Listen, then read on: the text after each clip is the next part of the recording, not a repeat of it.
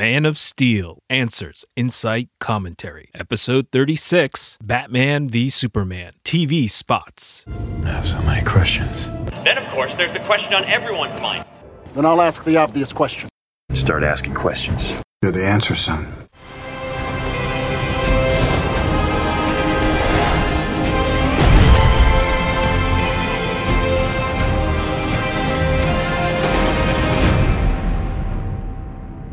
Welcome to Man of Steel, Answers, Insight, Commentary. I'm your DCCU apologist, Dr. Awkward. I cover a mosaic of topics for fans who love discussing the Man of Steel and the DC Cinematic Universe. Together, we'll endeavor to answer the questions, criticisms, and controversies raised by Man of Steel and those eagerly anticipating the DCCU. This episode, I react to the first and second BVS TV spots. I explain my policy on spoilers, cover the marketing, like the Lex Luthor sponsored content, and so much more. This podcast dives deep into the DCCU to answer the critics and the confused. This show is not meant to convert anybody, but to celebrate the films that will lead us into the DC Cinematic Universe. Reasonable minds will differ, but this is a show for fans who love the DCEU and who love to chew their food. Happy 2016. This is the year of the DC Cinematic Universe. A little over 2 months and we'll be enjoying Batman v Superman with Suicide Squad right around the corner and Wonder Woman shooting principal photography right now. We're about to get hit with a deluge of details and marketing.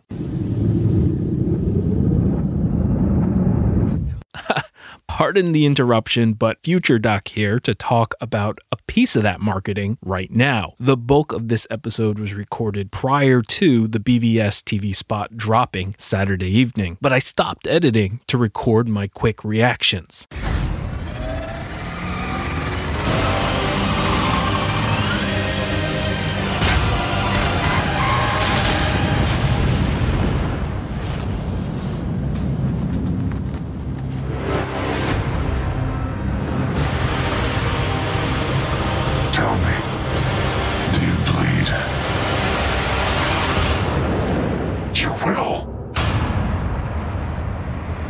Rated PG-13.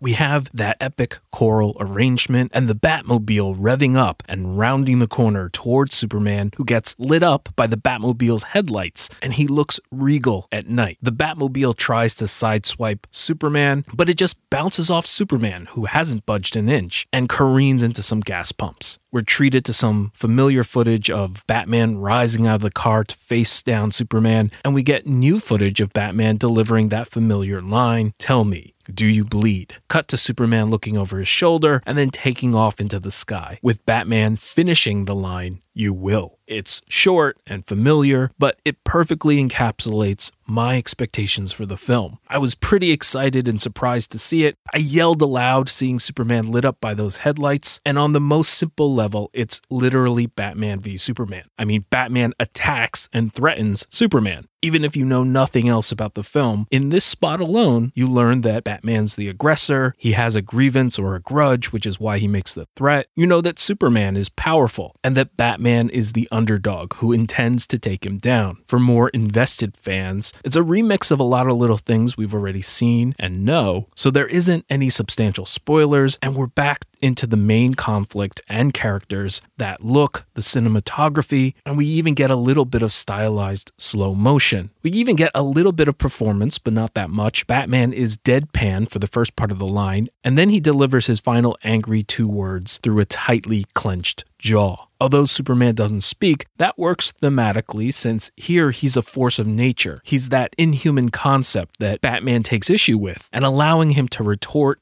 in this clip would humanize him. And as long as we're talking themes, we have those same ones that we've discussed before. Superman's power, his strength, invincibility, and the ability to just take off to the heavens at will. And we've got Batman's gadgets, his fearlessness, his anger, and his indomitable will. Now here, Batman's largest and most iconic iconic gadget, the Batmobile, is effortlessly rendered a wreck, and despite being humbled in fact, his attitude is utterly defiant. If you view Batman cynically for a moment, the Batmobile represents everything that separates him from a crazy person that dresses up as a vigilante at night, and Superman rendered it irrelevant, literally, without lifting a finger. Yet, what genuinely sets Batman apart from that crazy street vigilante isn't the Batmobile. It's his crazy character and his will that makes him stand up to an alien who could do that fearlessly. At the same time, Superman's indifference, reluctance, and passivity makes it clear that the issue is Batman's, at least here and in this context. Superman is relatively blameless. It's a super short segment, but it's soaked in character, and it's also filled with intrigue. Despite being composed of familiar parts, what's the context? Why is Batman already bearing a grudge against Superman at this point in the film? Why does Superman take off with no further action? What other dialogue or action transpired? It's a solid TV spot that gives us the essence of the film without really giving us any answers. And it's also remarkably funny, not in an overtly humorous way, but it's deeply ironic in the way that Snyder's films and humor tends to be. There's humor in that a 3.5-ton armored tank just bounces off Superman. There's humor in Superman's absolute disbelief, Batman's impotence and humbling. There's humor in the juxtaposition of their powers, humor in the dramatic irony of Batman's threat, since we know Superman will indeed bleed, humor in the dramatic irony of knowing Superman heard Batman's last line even after taking off, humor in the dramatic irony of knowing Alfred is going to spend many an hour repairing that wrecked Batmobile in his welding smock later, and most of all, I guess I was going to save this for another podcast, but let's just get into it since I'm inspired. There's the dramatic irony of Batman's grievance and line. We did an analysis of these lines in a prior episode, but remember that question is rhetorical, which is why Batman says you will. Well, there's a similar rhetorical question in The Merchant of Venice. If you prick us, do we not bleed? Delivered by the character Shylock, a Jew who is aggrieved by how Jews are viewed as inhuman or less than. Now here, David Suchet performs that famous speech. I am a Jew. Hath not a Jew eyes? Hath not a Jew hands? Organs, dimensions, senses, affections, passions? Fed with the same food, hurt with the same weapons, subject to the same diseases, healed by the same means, warmed and cooled by the same winter and summer as a Christian is. If you prick us, do we not bleed? If you tickle us, do we not laugh? If you poison us, do we not die? And if you wrong us, shall we not revenge? If we are like you in the rest, we shall resemble you in that. If a Jew wrong a Christian, what is his humility? Revenge. If a Christian wrong a Jew, what should his sufferance be? By Christian example. Why? Revenge. The villainy you teach me, I will execute, and it shall go hard. But I will better the instruction. There is so much we could unpack here if you were to replace Jew with Kryptonian or some other metahuman, but that's another show. For this discussion, Shylock relates the commonalities and the frailties of humanity to express the indignity of different treatment. And that makes Batman's "do you bleed, you will" ironic, because his grievance with Superman is that he's inhuman, that he lacks human frailty, and that in Batman's estimation, he doesn't bleed. Yet the expression of his grievance is to make Superman bleed as vengeance or justice. Yet making Superman bleed means that now he has human frailty, and that commonality now exists. And the basis of and for Batman's grievance is relieved by the very method of vengeance he attempts to extract. That is hilarious. In more direct terms, Batman is upset with Superman for not bleeding. So he wants to hurt Superman, which makes Superman bleed, which removes the reason that Batman is upset with Superman, right? So this scene and these few lines are a tiny microcosm of the entire film, because more or less that's what's going to happen over the course of the larger plot. Certainly with more nuance, twists, and turns, but this line is way smarter than people realize or give it credit for, despite sounding initially like an attempt at manufacturing some quotable catchphrase. It's actually a brilliant multi-layered reference once it's unpacked. It compresses motives, characterization, culture, and citation all into 7 little words. There's even more to it than that, but I've got to cut this off for now. For now, let me send you back to the pre-recorded part of the podcast.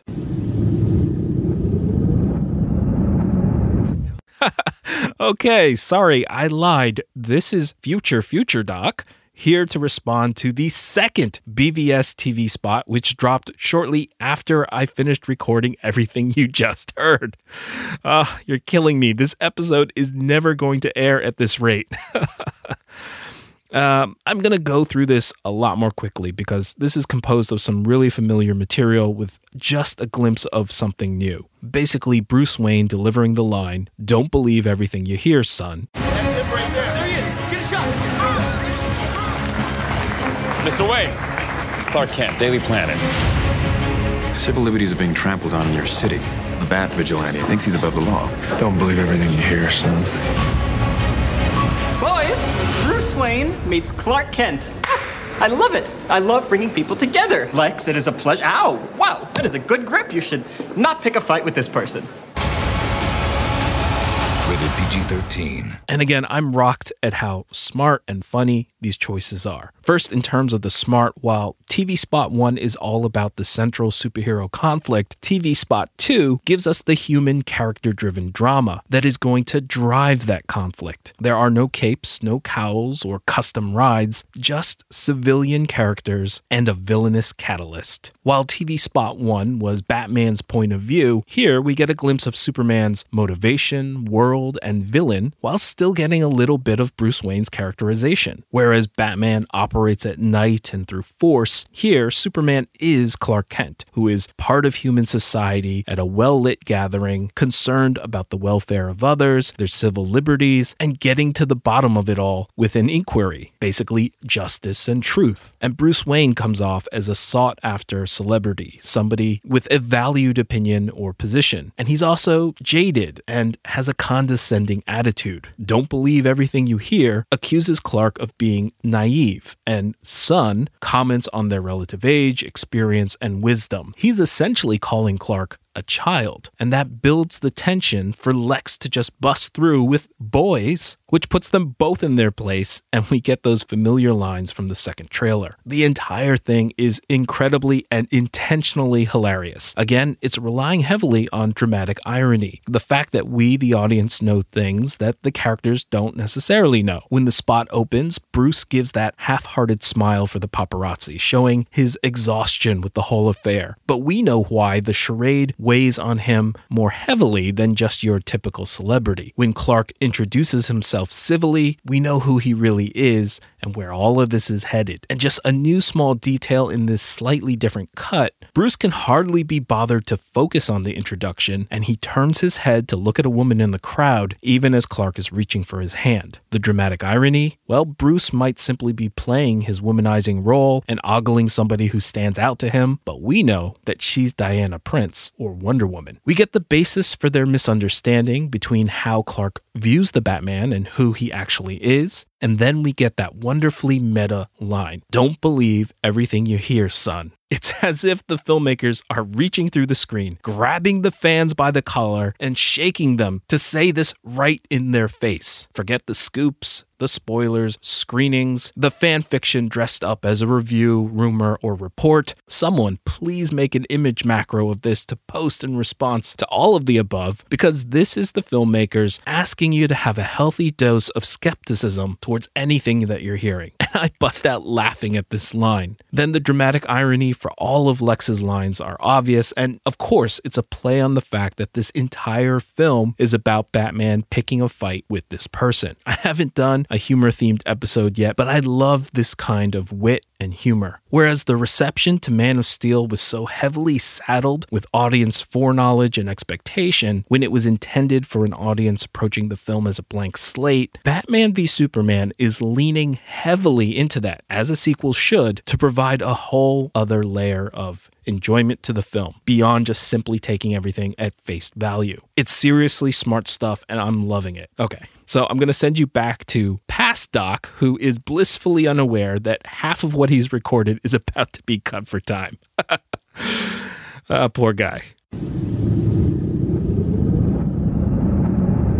Zack Snyder is going to be on Conan on the 13th, and we're going to have a Dawn of the Justice League special hosted by Kevin Smith on the 19th. This show is called Fat Man on Batman, so obviously we're very excited about the prospect. I know a little bit, but I haven't seen the movie yet, but I hope to very soon. There's a special coming up, this CW special. They're doing 2 half hours on January 19th. First half hour is a look at Legends of Tomorrow, a fantastic new show that they've done. That half hour is all about that, behind the scenes and stuff. Second half hour, but essentially it's a DC Universe movie special. So they're like, we're starting our movie universe, so let's put something on TV for like my mom, who's just like, what? Batman's fighting Superman? I thought they were super friends. So there's this like primer that kind of shows you, this is Batman v Superman. We're introducing Wonder Woman for the first time. Here's some footage of Wonder Woman, exclusive footage they're going to show. Nice. Exclusive footage, Batman v Superman, behind the scenes stuff. And then the whole thing ends with the world premiere of the Suicide Squad trailer, the second Suicide Squad trailer, really the first official one, because the San Diego Comic-Con one got forced out. Right. This is the first official one, which I've seen and is phenomenal. So to kick open the doors of their movie universe, they did this thing where they're like, we're going to take a half hour of TV time because we own a network. We got one of those. And we got an audience that's tuned into like heroes like that. So that is so exciting. I can't wait for that special. Basically, I just wanted to do a clearinghouse of episodes before that special airs. And in the meantime, I'm going to be putting the Man of Steel analysis on the back burner. This isn't meant to be a news coverage show. And for that, I highly recommend the Suicide Squad cast hosted by Tim and Scott. If you like this show and you're looking for regular DC news, you're going to love them. Definitely check them out. I'll put a link in the show notes. However, for this show, I think it makes sense to hold off on some of our commentary or deep analysis episodes because we're so close to having official canon weighing in, and we just know that Batman v Superman is going to touch on Man of Steel topics. This is a unique period of anticipation when more and more of the general audience is starting to pay attention. So let's just ride that wave for now. And besides, Batman v Superman is certainly grabbing my attention right now anyways. That said, I hope to do at least one Man of Steel tie-in video or podcast before Batman v Superman. But as we count down to Batman v Superman, let me just refresh you on my spoiler policy. While I'm not personally sensitive to spoilers, I respect that people feel differently, and out of deference to that, I will not discuss spoilers without warning.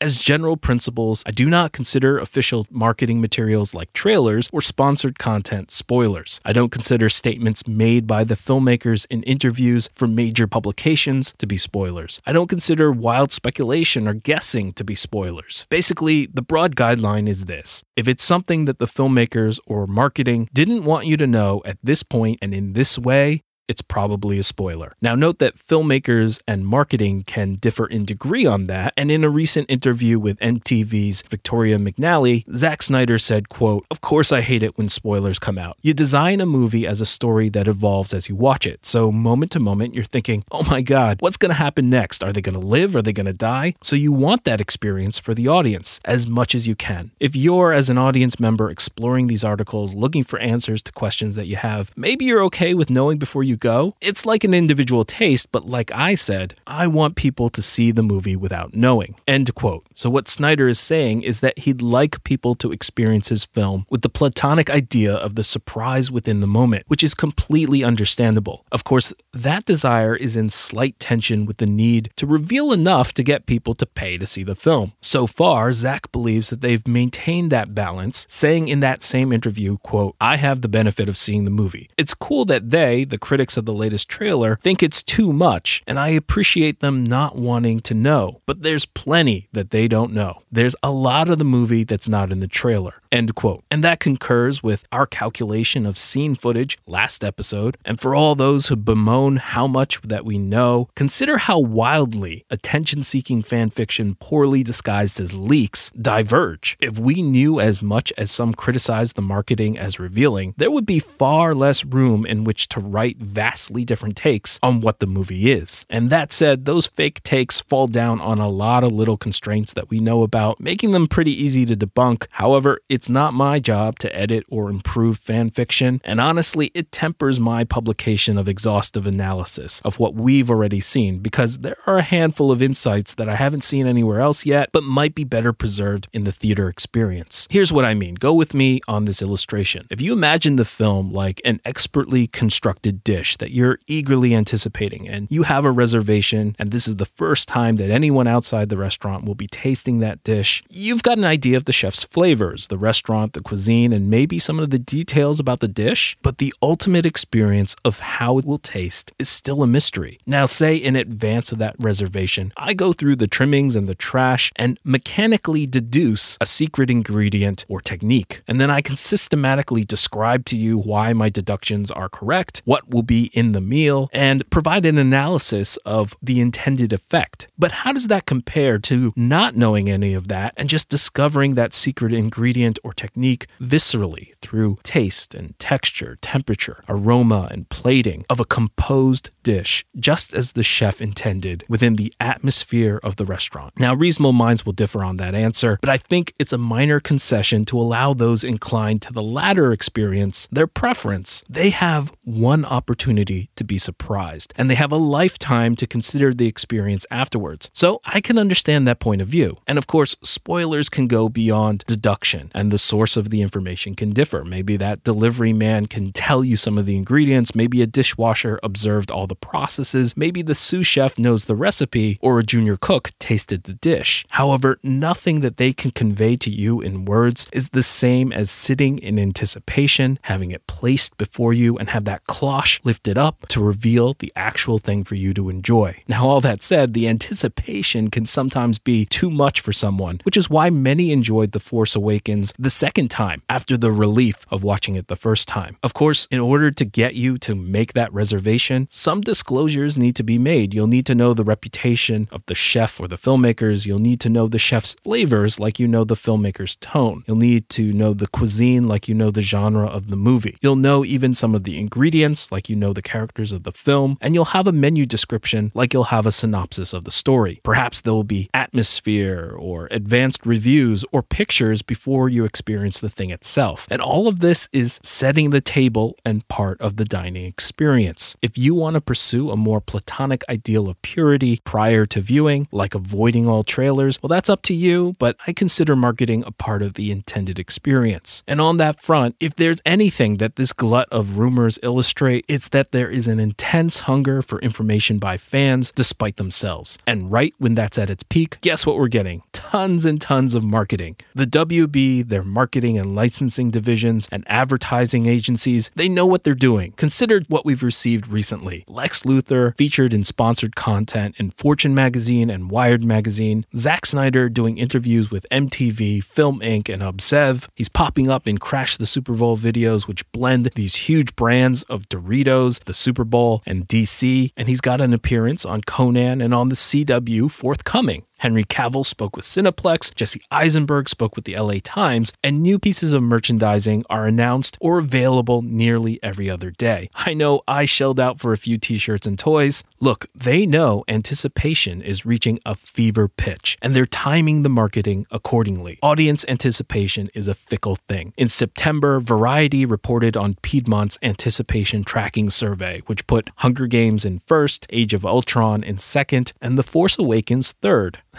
Well, with the benefit of hindsight, it's easy to see how the box office told a different story. One only hopes that history repeats itself with Fandango's December survey, which ranks the anticipation for 2016's Rogue One first, Finding Dory second, and Batman v Superman third. I don't expect the marketing to be as saturated as Star Wars, but there's going to be a lot of it, and you don't have to engage with it all. As much as you think you're being bombarded, there are still people out there that don't know that this movie is a thing for them to watch. Now, speaking of general audiences, hopefully you had a wonderful holiday like I did, and a chance to catch up with family and friends. If you have a large family or distant relatives, certainly during the holidays, you will have family that you love dearly, but seriously disagree with. And those differences can be anything from politics, religions, lifestyles, sports team loyalties, or generational, but hopefully you all got along and no one got disowned. So you know how to respectfully and lovingly disagree. As more and more of the general audience wakes up to Batman v Superman, we're going to get more people who are enthusiastic and excited about the DC universe, but also people with other opinions, and we should try to be patient and positive and graceful. Ultimately, it's a movie, and it's not worth tearing others down. Genre film is now mainstream, and we're all one big happy movie-going family, fans and general audiences alike.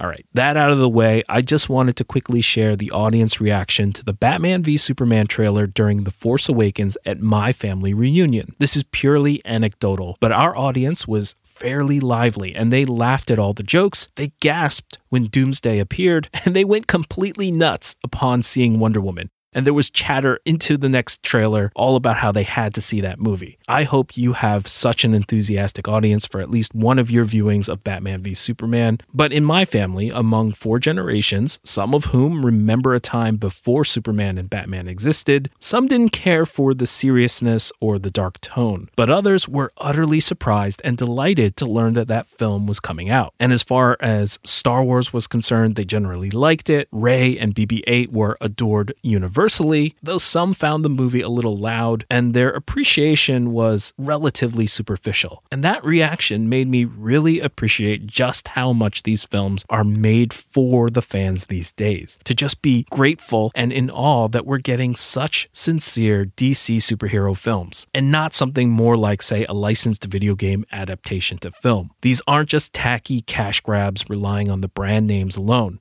They're not relying on just that shallow appreciation, but genre films these days are approached with way more sincerity, authenticity, and quality than ever before. I mean, consider how Batman v Superman was first announced to a convention crowd using a quote that only the invested fan would recognize. These films pay tribute to those references and are faithful to the broad mythology rather than any one single specific slice of nostalgia. In a recent interview with Time, Snyder said, quote, "We know the material. I understand the canon. I'm not crazy. I know what these characters need from a mythological standpoint," end quote. To Yahoo, Snyder said, quote, "I try and stay central. It's really about staying central to the core. That's what I think the audience enjoys most," end quote. And we're talking about budgets which make these films studio tentpoles compared to the days when they were disreputable and disrespected oddities with Steele's $16 million budget or Roger Corman's Fantastic Four done on a $1 million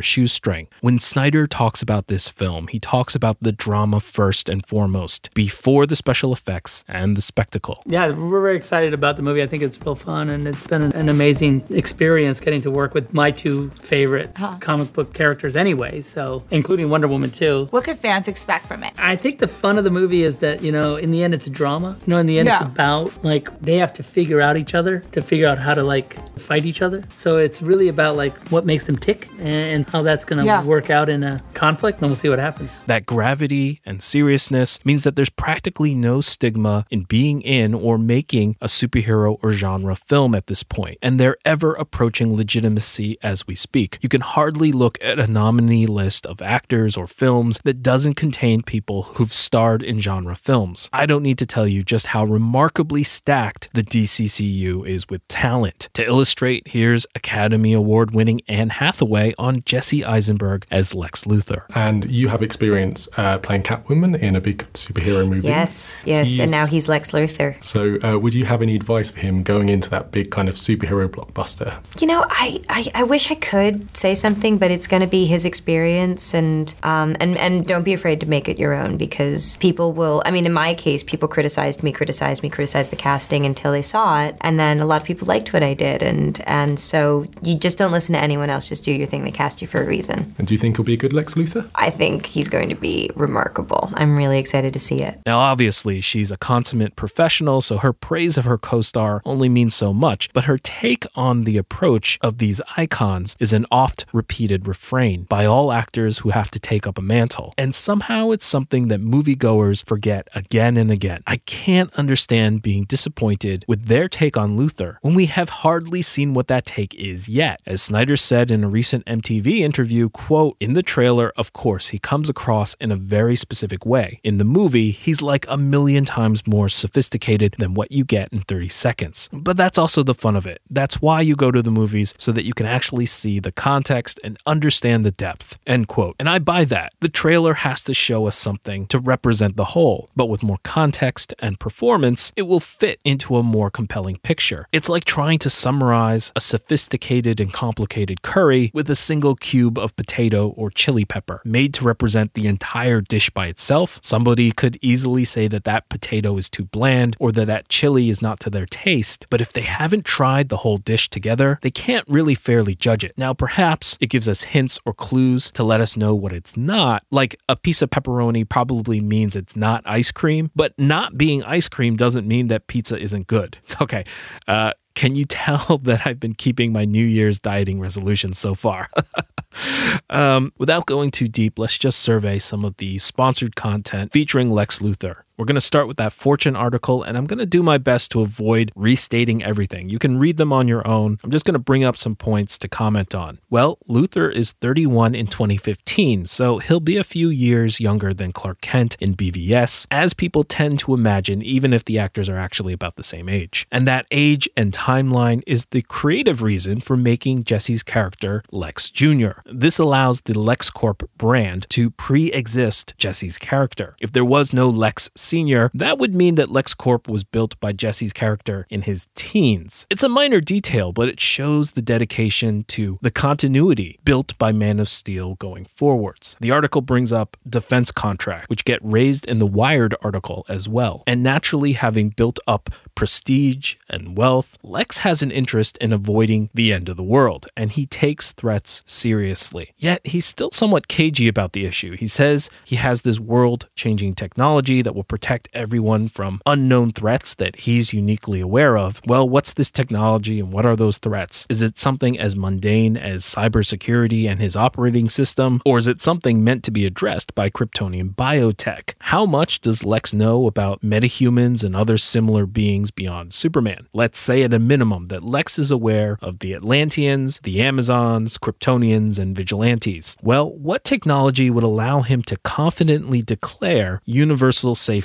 in the face of those? Is he misjudging his technology, or does he have something beyond what we've seen in the trailers? Assuming that the threat described is superpowered beings, is the Doomsday we've seen the best protocol for facing that? Consider some response time issues. If Metropolis is on the East Coast and a rogue Superman is wreaking havoc in Seattle, what is Doomsday going to do about that? Or what if you're facing the Atlanteans on one coast and the Amazons on the other? Just some food for thought. The article drops a lot of other threads that get picked up elsewhere. LexCorp in relation to Wayne Industries, name-dropping Cord, and again calling Bruce out as a billionaire playboy. Well, let's move on to the Wired article. That Wired article came out many months later, and it's a little more elaborate and refined. It's a better representation of what you'll find in an article rather than sort of a parody of an article, and in my opinion, it's probably closer to the filmmaker's intentions for the character. character. The Fortune article seems like it was an experiment that worked, and the Wired article seems like them doing it in earnest, and that behind-the-scenes footage recently shot is them going all in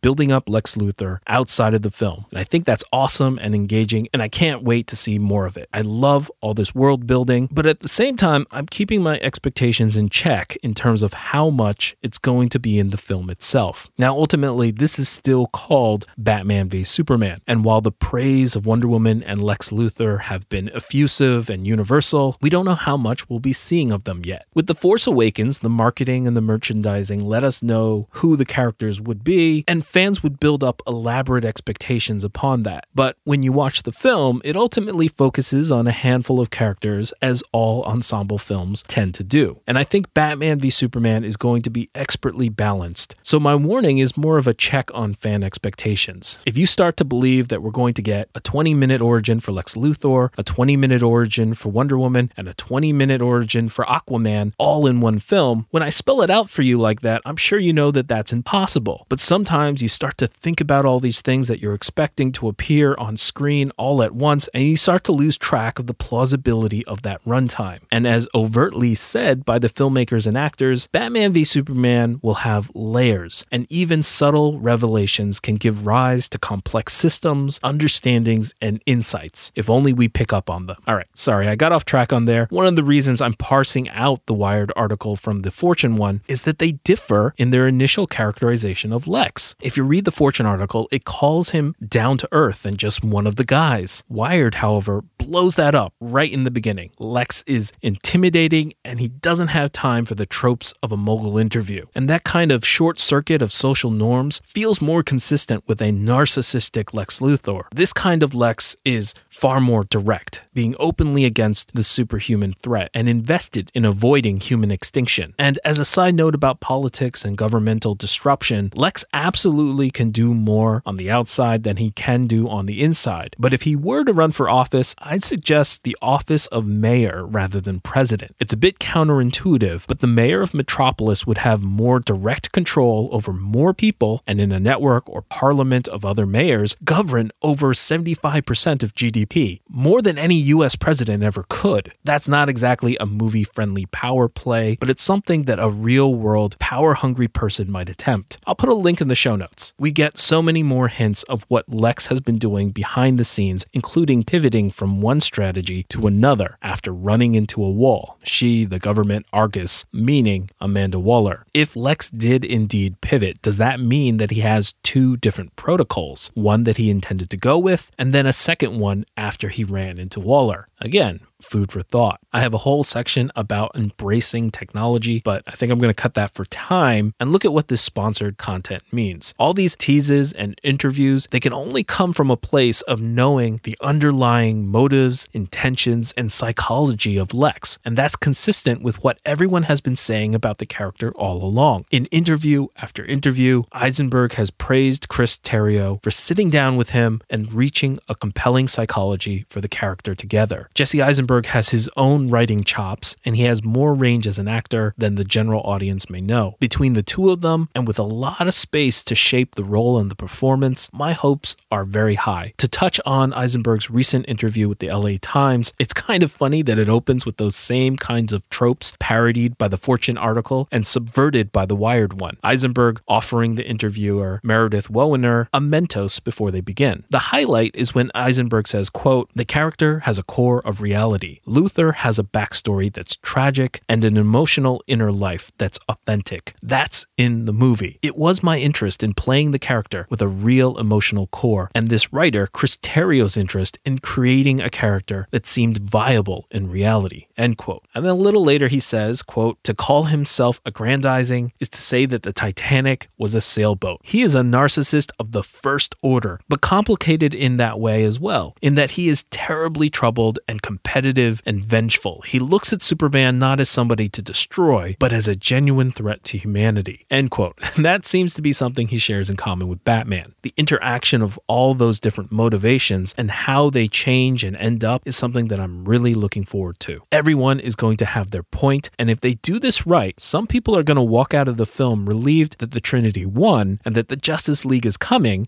but some part of them wondering whether Lex Luthor is actually right. We've got to ask you now about Batman vs. Superman. People are so excited about this movie. You're playing Lex Luthor. We don't want to get you in trouble. I know you can't say too much. Right. What can you tell us about your Lex Luthor? I was hoping to actually reveal the whole plot. Feel free. Look it's at just that picture. This. My goodness. Wow. Yes, he has no hair on his head. And yes, it's just like the most incredible character. It was written by this guy, Chris Terrio. This is like his next movie after Argo. He's just this brilliant writer of characters. So this movie is, it's not like a kind of cartoonish superhero movie. Right. It's this very serious, well-acted, well-written, well-directed movie. It's really phenomenal. Well, we can't wait to see you in it. Oh, thanks a lot. And the book is really funny. Now, at this point, some people can't imagine that happening. They were expecting a suave and charismatic Lex, and from what little we've seen, this Luthor is manic and over the top and a mad scientist. How could this be believable or have a point? And if we esteem science and intelligence, how could somebody so scientifically brilliant also be evil? Well, let's just look at history, tradition, and reason. With an open mind, we'd know that science is not inherently benevolent, that there's been a long tradition of Lex Luthor as a mad scientist, and that throughout history there have been scientists on the edge. There's a rich history of brilliant minds descending into madness. Come on, Sheldon, there are plenty of smart people who don't have mental problems. Yeah, she's right. For every Newton who had a psychological issue, there's an Edison who was just a jerk. That could totally be you. Empedocles thought he was a god and jumped into a volcano. Pythagoras had an irrational fear of beans. Tesla fell madly in love with a pigeon who he claimed loved him back. Maybe he just had bread in his pocket.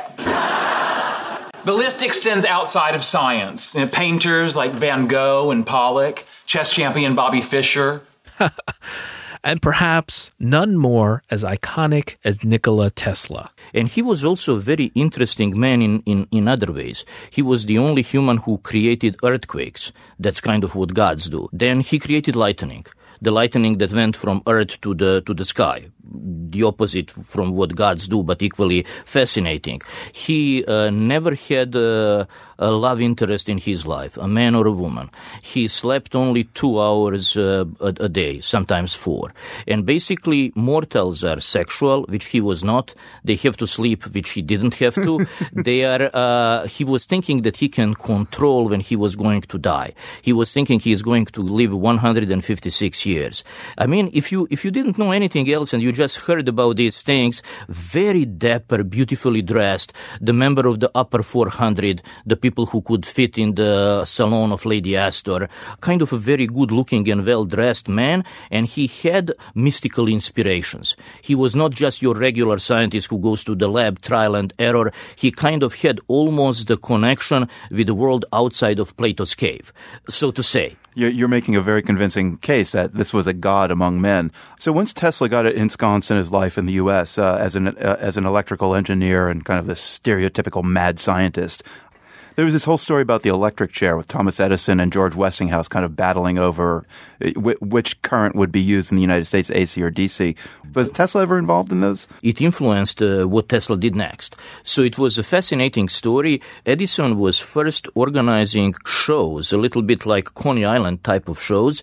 He would send his troops through Midwest and other places, and they would pay street urchins to catch dogs and cats, and he would kill them publicly using the alternating current, and then he said, this animal has been Westinghoused. And that was a serious blow to Tesla and Westinghouse camp. So they decided that they have to answer Edison's performance with performances of their own. So Tesla calculated that if you let a very high voltages, if he let him through his body, you actually survive that. And he never used any animals. He was his own guinea pig because he just always was ready to put his life online. So he would actually let that high voltages through his body, and his hair would stand up and he would turn into a fountain of sparks. And of course, after that, nobody would come to shake his hands for some time, and his body and his clothing would continue emitting slight halos after that. This is really the stuff that the fairy tales are made of, but it actually happened. Did the fact that he was born in Eastern Europe and emigrated as a young man to the United States, did the Eastern Europeanness add to this kind of media caricature as mad scientist? I mean, imagine he's got this Serbian accent. Certainly, I'm sure racism had a lot to do with it. And plus, he was a strange-looking man, a wonderfully handsome man, but he was over 6'2", and I think weighed 140 pounds. I mean, so really kind of very, very slender, and just an oddball. And you suggest that there are people who actually thought he was from another planet or had traveled from the future. Oh, yeah. When he was out in Colorado Springs and working with really high-voltage electricity, he set up a radio transmitter where he would sit and listen at night and thought that he was hearing messages from Mars. But as soon as Tesla got back to New York City, the headlines were really horrible. He kind of immediately became a point of ridicule and never really lost that stigma. Never lost that stigma. In fact, the Superman comic book had a character named Tesla that was an evil mad scientist. Early on, when Tesla was still alive? Yeah, when Tesla was still alive. I mean, it must have just broken his heart. True to his threat, the mad scientist, whose warnings have held the city in a grip of terror, went on his rampage of destruction on the stroke of midnight. The deadly impact of his mysterious ray smashed the famous Tower Bridge. This looks like a job for Superman. That's from Max Fleischer's version of Superman, a 1941 cartoon called The Mad Scientist. Tesla did have a bit of the mad scientist about him, and he also had a sort of strangelove moment late in his life. He claimed to have invented the ultimate superweapon. Mike Daisey picks up the story. One of Tesla's last major inventions was the death ray. And that's the name of it. He actually calls it that. It's called Tesla's death ray. And you have to love that. You have to love the brazenness of just calling it what it actually is, a ray that causes death.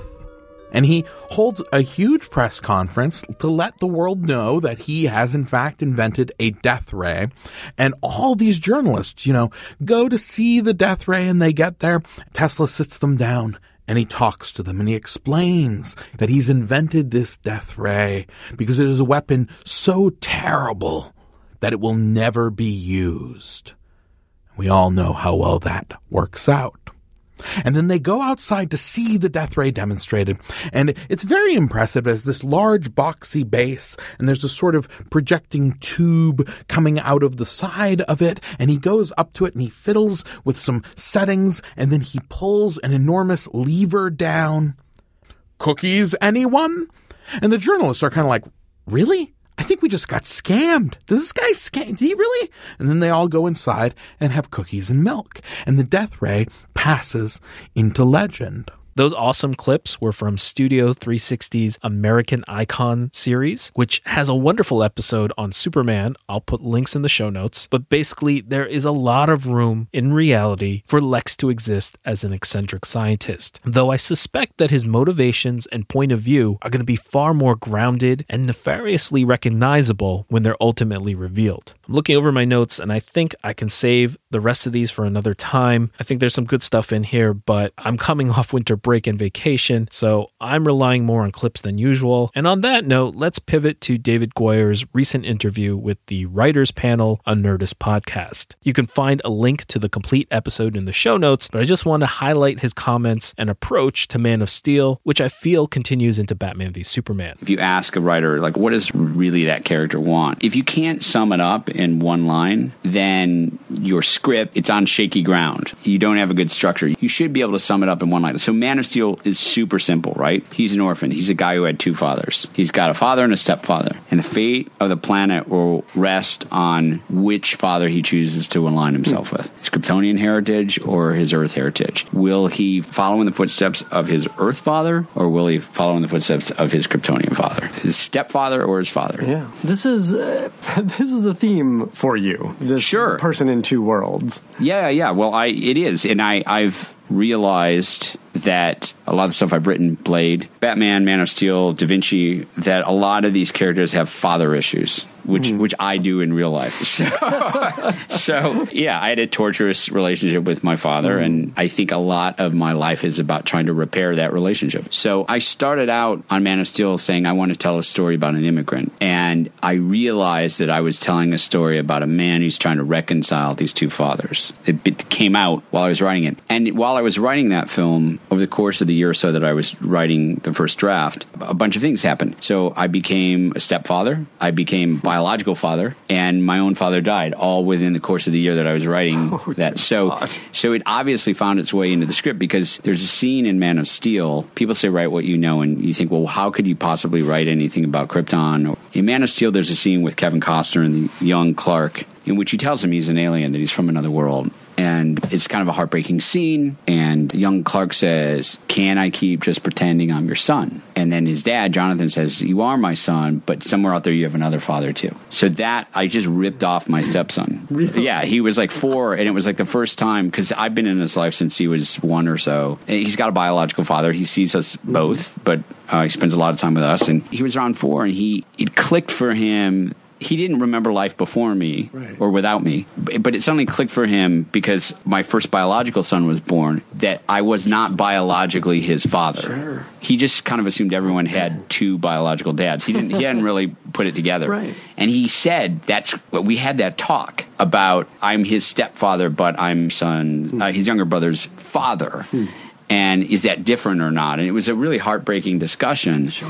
And I put that in the movie. That seems like a perfect way to put it, too. Yeah. It's really warm and honest. But I think no one had thought, you think about Superman and you think, oh, I'll buy these big action sequences, but no one had sort of boiled it down into that. A lot of great insights in there. I'm going to limit myself to one comment, which is a reprisal of the idea of layers to the story. There are certainly many layers to Man of Steel and Batman v Superman, but here Goyer expressly talks about 3 of them. He has a diegetic layer where the reality of the world is dictated by an alien first contact story. And then there's the creative layer where the themes of the story are shaped by the ideal of immigration. And then finally, a character layer where the feelings, thoughts, motives, and acts of our protagonists are shaped by reconciling the views of 2 fathers. Now, laying out those 3 simple principles and having them interact is how you get a rich, realistic, and rewarding world and screenplay. And I have no doubt that the filmmakers approached Batman v Superman in a similar fashion. One clear example is the injection of a poignant quotation into Superman's costume, recently deciphered for us by Michael Wilkinson at Brazil Comic-Con. So with the Superman costume, we have a new material. The suit is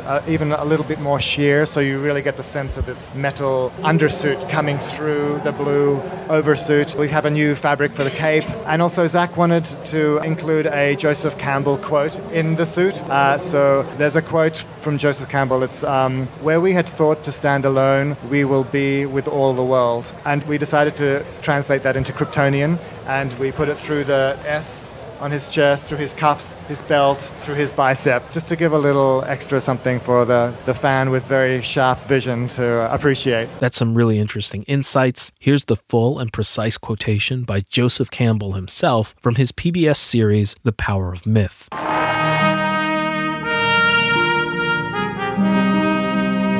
We have not even to risk the adventure alone, for the heroes of all time have gone before us.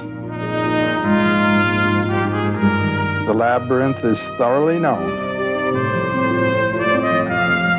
We have only to follow the thread of the hero path.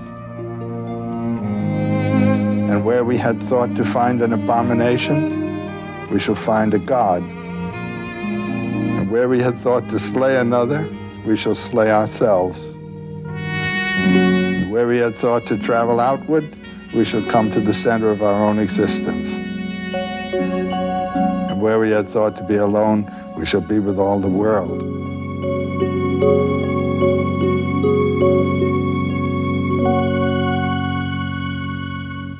That's some deep stuff. On a creative level, it tells us some of the themes that Superman in this story is meant to represent. On a character level, it shows us where Superman is at. And on a diegetic level, it appears on the costume because of the importance and its meaning to Superman. We focus so much on what sets Superman apart and makes him alone, being alien, that incredible responsibility, and his desire to do good. Yet those are the very same feelings and narratives which makes him relatable to us all. Those things that set Superman apart are the very things that let him be a part of humanity to his utmost after embracing the role of Superman fully. And of course, Joseph Campbell is open to many interpretations, so feel free to hazard your own. But I think that inclusion continues to belie the thoughtfulness and the intelligence of those who made Man of Steel and Batman v Superman. They have a real grasp of what fits with the mythology, even right down to the code names or working titles for those films. I'm short on time, so I promise I'll skip the literary analysis for now, but consider these production names and how they fit so perfectly in tone, emotion, meaning, and conveyance. Man of Steel was Autumn Frost, Batman v Superman is Sage and Milo, Suicide Squad is Bravo 14,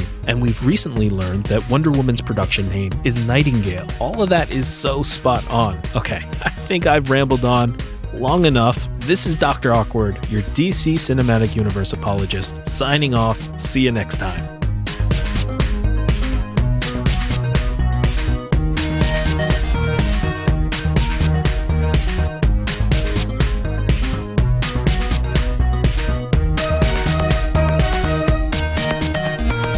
You're the answer, son. Tesla had always been shy and introverted, but as he got older and more successful, he began to have these salons where he would invite people over to his house. And it was quite a thing to be invited to one of these salons, to get to go to spend time with Nikola Tesla. And journalists who were writing articles about him would often get to go to be in the presence of the great man. And usually when he had you there, he would do things to you. He would show you inventions, and then he would sort of make you part of the inventions. One of the regulars at the salons was Mark Twain, and Mark Twain and Tesla became very, very close after Tesla cured Mark Twain's constipation. He'd been constipated for years and years, and Tesla had him stand on a metal plate and ran an electrical charge through his entire body, and suddenly he was not constipated, which appears to be a very good way to make people close to you. If you want to forge a lifelong friendship, cure their constipation. The favorite thing that Tesla and Twain would do is that Nikola Tesla had this, well, it was really an X-ray gun. I mean, technically it was an X-ray machine, but I feel the phrase X-ray machine has a certain aura of safety about it that really doesn't apply here, because really it's like a gun. It puts out an enormous amount of X-rays, and Tesla and Mark Twain would take turns aiming the X-ray gun at one another, and they'd be like, no, put your head on it. No, put your head on it. Put your head, yeah, right there. Put your head on the end. Put your head on the end. All right. Hey, put your eye on it. Yeah, put your eye right up to it. Okay. And they did this again and again and again, and they would tape up sheets of undeveloped film behind them, and they make these enormous X-rays of their body, their arms, their legs, their skulls. We actually still have them today, sheet after sheet of the interior of Mark Twain's skull, X-ray after X-ray. Imagine all the books that never got written. But even as Tesla's salons got larger and larger, he became stranger and stranger, and he became unbelievably fastidious. He'd always been clean, but he started to see dirt in places no one could see dirt. He'd demand things to be washed 8, 9, 10 times. Very obsessive, very compulsive. And it's right about this period that he does what every mad scientist has to do eventually. If they're going to be in the big leagues, they have to put up or shut up. It's time to build a mountain fortress. You need to build a mountain fortress far away from your fellow man, somewhere in the remote desolation, where you can perform your experiments in peace, where you can bring your visions to fruition.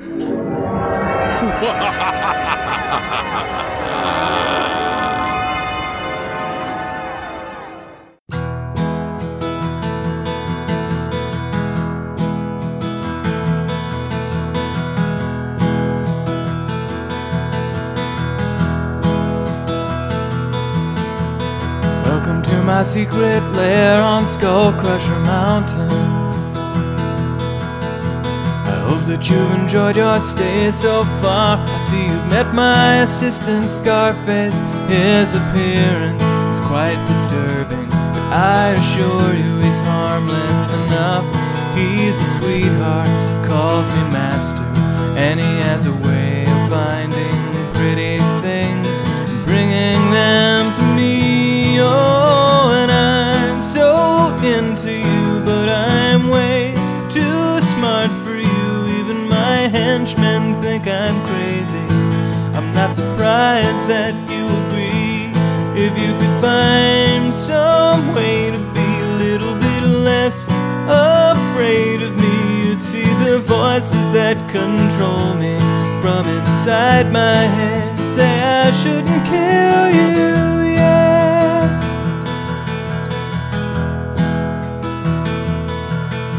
I made this half pony, half monkey monster to please you,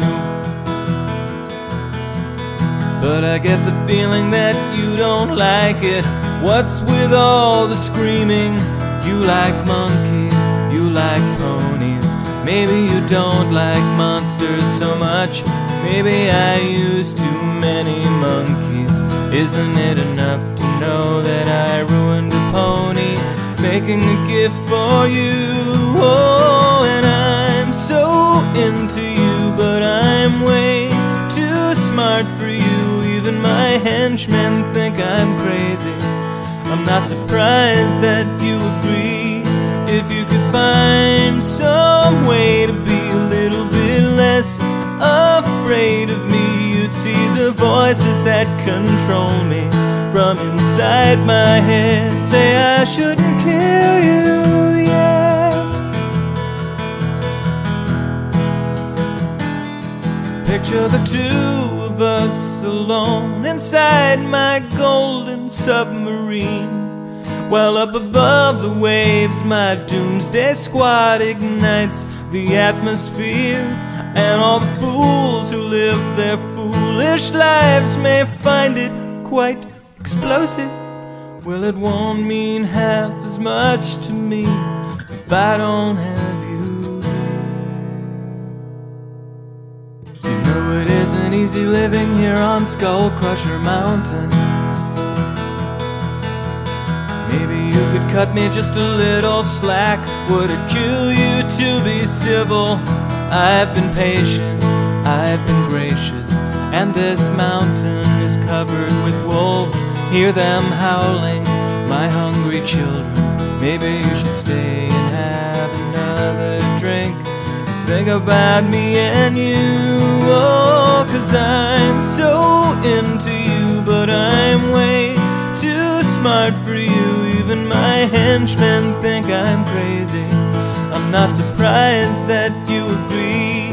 If you could find some way to be a little bit less afraid of me, you'd see the voices that control me from inside my head say I shouldn't kill you, yeah. I shouldn't kill you, yeah. I shouldn't kill you, yeah.